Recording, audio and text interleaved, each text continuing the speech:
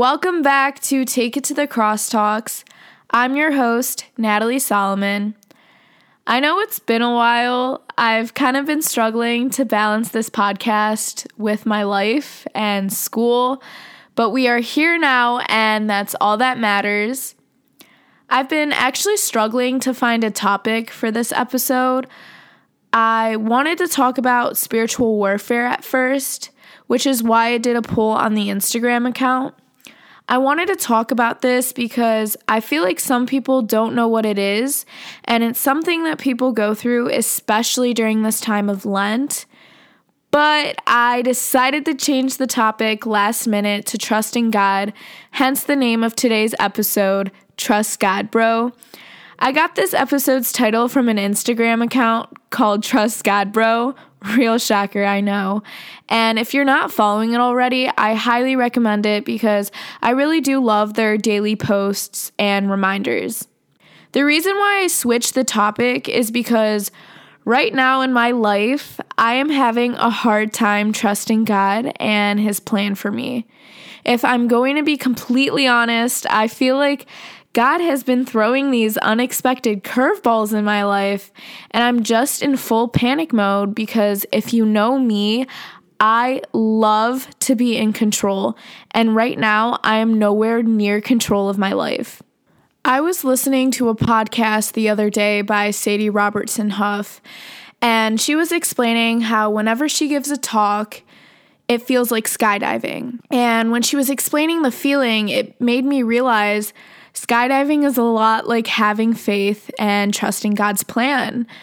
And so she was explaining that the first thing that you do when you skydive is go out of the plane, and for the first 10 seconds, it feels absolutely crazy. You're just going all around because they haven't pulled any type of chute, so you're flipping and you're totally out of control, and within 10 seconds, they pull that first chute, and immediately you catch the wind, and you're still going fast, and then they pull the second chute after a minute or two, and then you just float down. And that's really how trusting God feels like. The first minute or so, you're so nervous and you're like, God, if you don't come through, I'm going to fall on my face. And when they pull the chute, you feel like you can breathe because the chute is holding you up. God is holding you up. I know I'm not the only one who feels like they're skydiving when I'm not in control of my life. I believe there's a control freak inside all of us. We like knowing that our lives are headed in the right direction according to some type of plan, preferably the plan we come up with, and nothing's more satisfying than checking off those cute little boxes along the way as we complete certain goals or tasks based on the plan we made. But I'm going to give a reality check here and say that isn't life. Life rarely goes according to plan, at least not according to our plan. It's usually one unexpected event after the next, one "this wasn't supposed to happen, God" moment after another. There's this book that I read a while back during my senior year of high school. It was titled Whatever God, Rediscovering the One I Thought I Knew by Father Anthony Masich. I hope I didn't butcher that. And it's a 10 out of 10 book. I love how his writing style is very natural. It made the book such an easy read. And I bookmarked the part where he writes, "It's easy to look at life and throw your hands up in the air and feel like it's completely out of control. But is it? Is the world really out of control? Or is it just out of your control? God is there the whole time. He never loses control. He is just there waiting for the right moment to act. This teaches us a valuable lesson when it comes to living in a relationship with God. God's silence does not equal God's absence." And I'm gonna repeat that one more time because I love it so much. God's silence does not equal God's absence. Just because you can't hear God speaking doesn't mean He isn't speaking. Just because you can't see God working doesn't mean He isn't working. And just because you can't see anything happening doesn't mean that nothing's happening. A perfect example in the Bible that shows God's silence does not equal God's absence is when Jesus is sleeping on the boat while a storm is stirring, and the disciples are all scared, trying to wake him up. And here, clearly, Jesus was silent because he was sleeping, but that didn't mean he wasn't there on the boat with them. And God may be silent to you, but he is not absent. He is never absent. And when you hear God's silence and feel his absence, trust his presence. And I get it. I know it's scary when your life feels out of control. It's scary when it feels like God is being silent. It's scary when it feels like he is not working for you in your life. But I think that's the beauty of faith, trusting that God has a plan for your life, regardless of the circumstances you are going through, which is definitely easier said than done. But God doesn't just have a plan for us. He has a good plan for us. In Jeremiah 29:11, yes, this verse is finally popping up in this podcast. It says, "For I know the plans I have for you, declares the Lord, plans to prosper you and not to harm you, plans to give you hope and a future." I'm going to focus on the first part real quick. For I know the plans I have for you. What does that imply? You don't. You don't know the plans God has in store for you. So quit trying to figure your life out by making these detailed plans like in 5 years, I'm going to have this job, get married, have 3 kids. No, you aren't making the plans here. I'm also going to read Jeremiah 29:12-13 because it's important and we need to go past Jeremiah 29:11. It says, "Then you will call on me and come and pray to me, and I will listen to you. You will seek me and find me when you seek me with all your heart." Seek me. Oof. We don't like the verse that's about him. We like the verse about his plan for us. We need to seek God. We need to learn to trust God's good plan for our lives instead of doubting him. It makes no sense why we are doubting the creator of this universe's plan for our life. God's probably looking down on us, laughing when he sees us trying to check those boxes. He's probably saying, "Do you think you will come up with a better plan than me, the creator? Who made you? Trust me, bro. Trust my plan for you, not yours." And I'm guilty of doing this, doubting God, thinking my plan is better.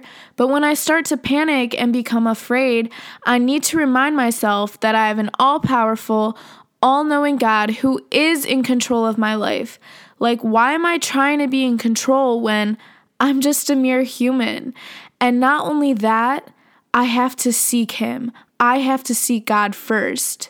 Because when I seek him, I am able to put my full trust in him. There's one person in the Bible who I have mad respect for when it comes to trusting God's plan, and it's Abraham. For those who really don't know his story, God made a special covenant with Abraham. God tells him, "Yo, Abraham, do me a favor and look up at the sky. How many stars do you see?" Abraham says, I'm gonna be real with you, God. I'm not really sure. There's just too many to count. God then proceeds to say, "I am going to give you more children in your family than there are stars in the sky." And I can just imagine Abraham with his eyes wide open, so shocked to hear this from God. He probably thought to himself, what the heck did God just tell me? Look, I don't know if you know this, God, but me and my wife Sarah over here are pretty old to have children. And God is out here thinking, just trust me, bro. So what did Abraham do? He trusted God. And 10 years later, God kept that promise. Abraham and Sarah had a son named Isaac. Abraham loved God with all of his heart, and he was so thankful for the blessings that God had given to him. However, God was about to put that love to the test. God says to Abraham, "This year, when you bring me your sacrifice, instead of killing an animal and giving it to me, I want you to give me your only son, Isaac." Of course, Abraham is shocked. Again, I imagine him thinking, "God, why are you telling me to kill Isaac? Also, I don't know if it occurred to you, but how are you going to make me a father of many nations if I kill my only son? But what did Abraham do? He trusted God. The next morning, Abraham got up early and gathered the supplies that he needed for the sacrifice. He rounded up Isaac, kissed Sarah goodbye, and journeyed up to the place where they usually did the sacrifice. When they reached the top, Isaac began helping his father build an altar out of stones while wondering what they were going to sacrifice. After they had finished placing the firewood on top of the altar, Abraham sat down with Isaac to explain what God was asking him to do. Can we pause here real quick? Imagine how Isaac is feeling hearing that God asked his father to sacrifice him. Like, what was going through his head when Abraham was telling him all of this? But just like Abraham, Isaac trusted God. So he agreed to be sacrificed. As Abraham reaches out the knife above Isaac with his hand shaking, I'm sure his palms are sweaty too, he hears a loud voice from heaven saying, "Stop, I don't want you to kill Isaac. I want him to live. I now know that you love me because you were willing to sacrifice your only son." Oh my gosh, I just had a light bulb moment. This just foreshadows how much God really loves us because he sacrificed his only son to die for us on the cross in order to save us from sin. Wow. I want to do a podcast about God's love before Easter time, but I want my friend to come talk about it with me. Maybe I'll text her. Okay, back to the story. Abraham falls to his knees and thanks God, grateful that he does not have to lose his son. And while Abraham hugs Isaac, he sees a ram whose horns had gotten caught in some branches, and they decide to sacrifice the ram instead. Despite such an eventful day, to say the least, Abraham learned a valuable lesson that day. He knew more than ever that he could trust God with everything. There's obviously so much more to Abraham's story, but this little snippet just shows how, number one, God knows the plans he has for you. Number two, they are plans to prosper you, not to harm you. And number three, all we need to do is seek him and trust him. And a question you need to ask yourself is, do you trust God even when you don't like the plan? Because here clearly, Abraham did not like God's plan for him, but he trusted him anyway, and he still seeked God. God wants to tell each and every one of us, just like he told Abraham, to still follow him when it's hard and to still trust his plan for us. Will you still love him? Will you still serve him? Will you still trust him when he leads you to places you didn't expect? I remember when I was applying for college, the one college that I'm in right now, I was so against. I didn't want to go there. I refused. I didn't want to be near home.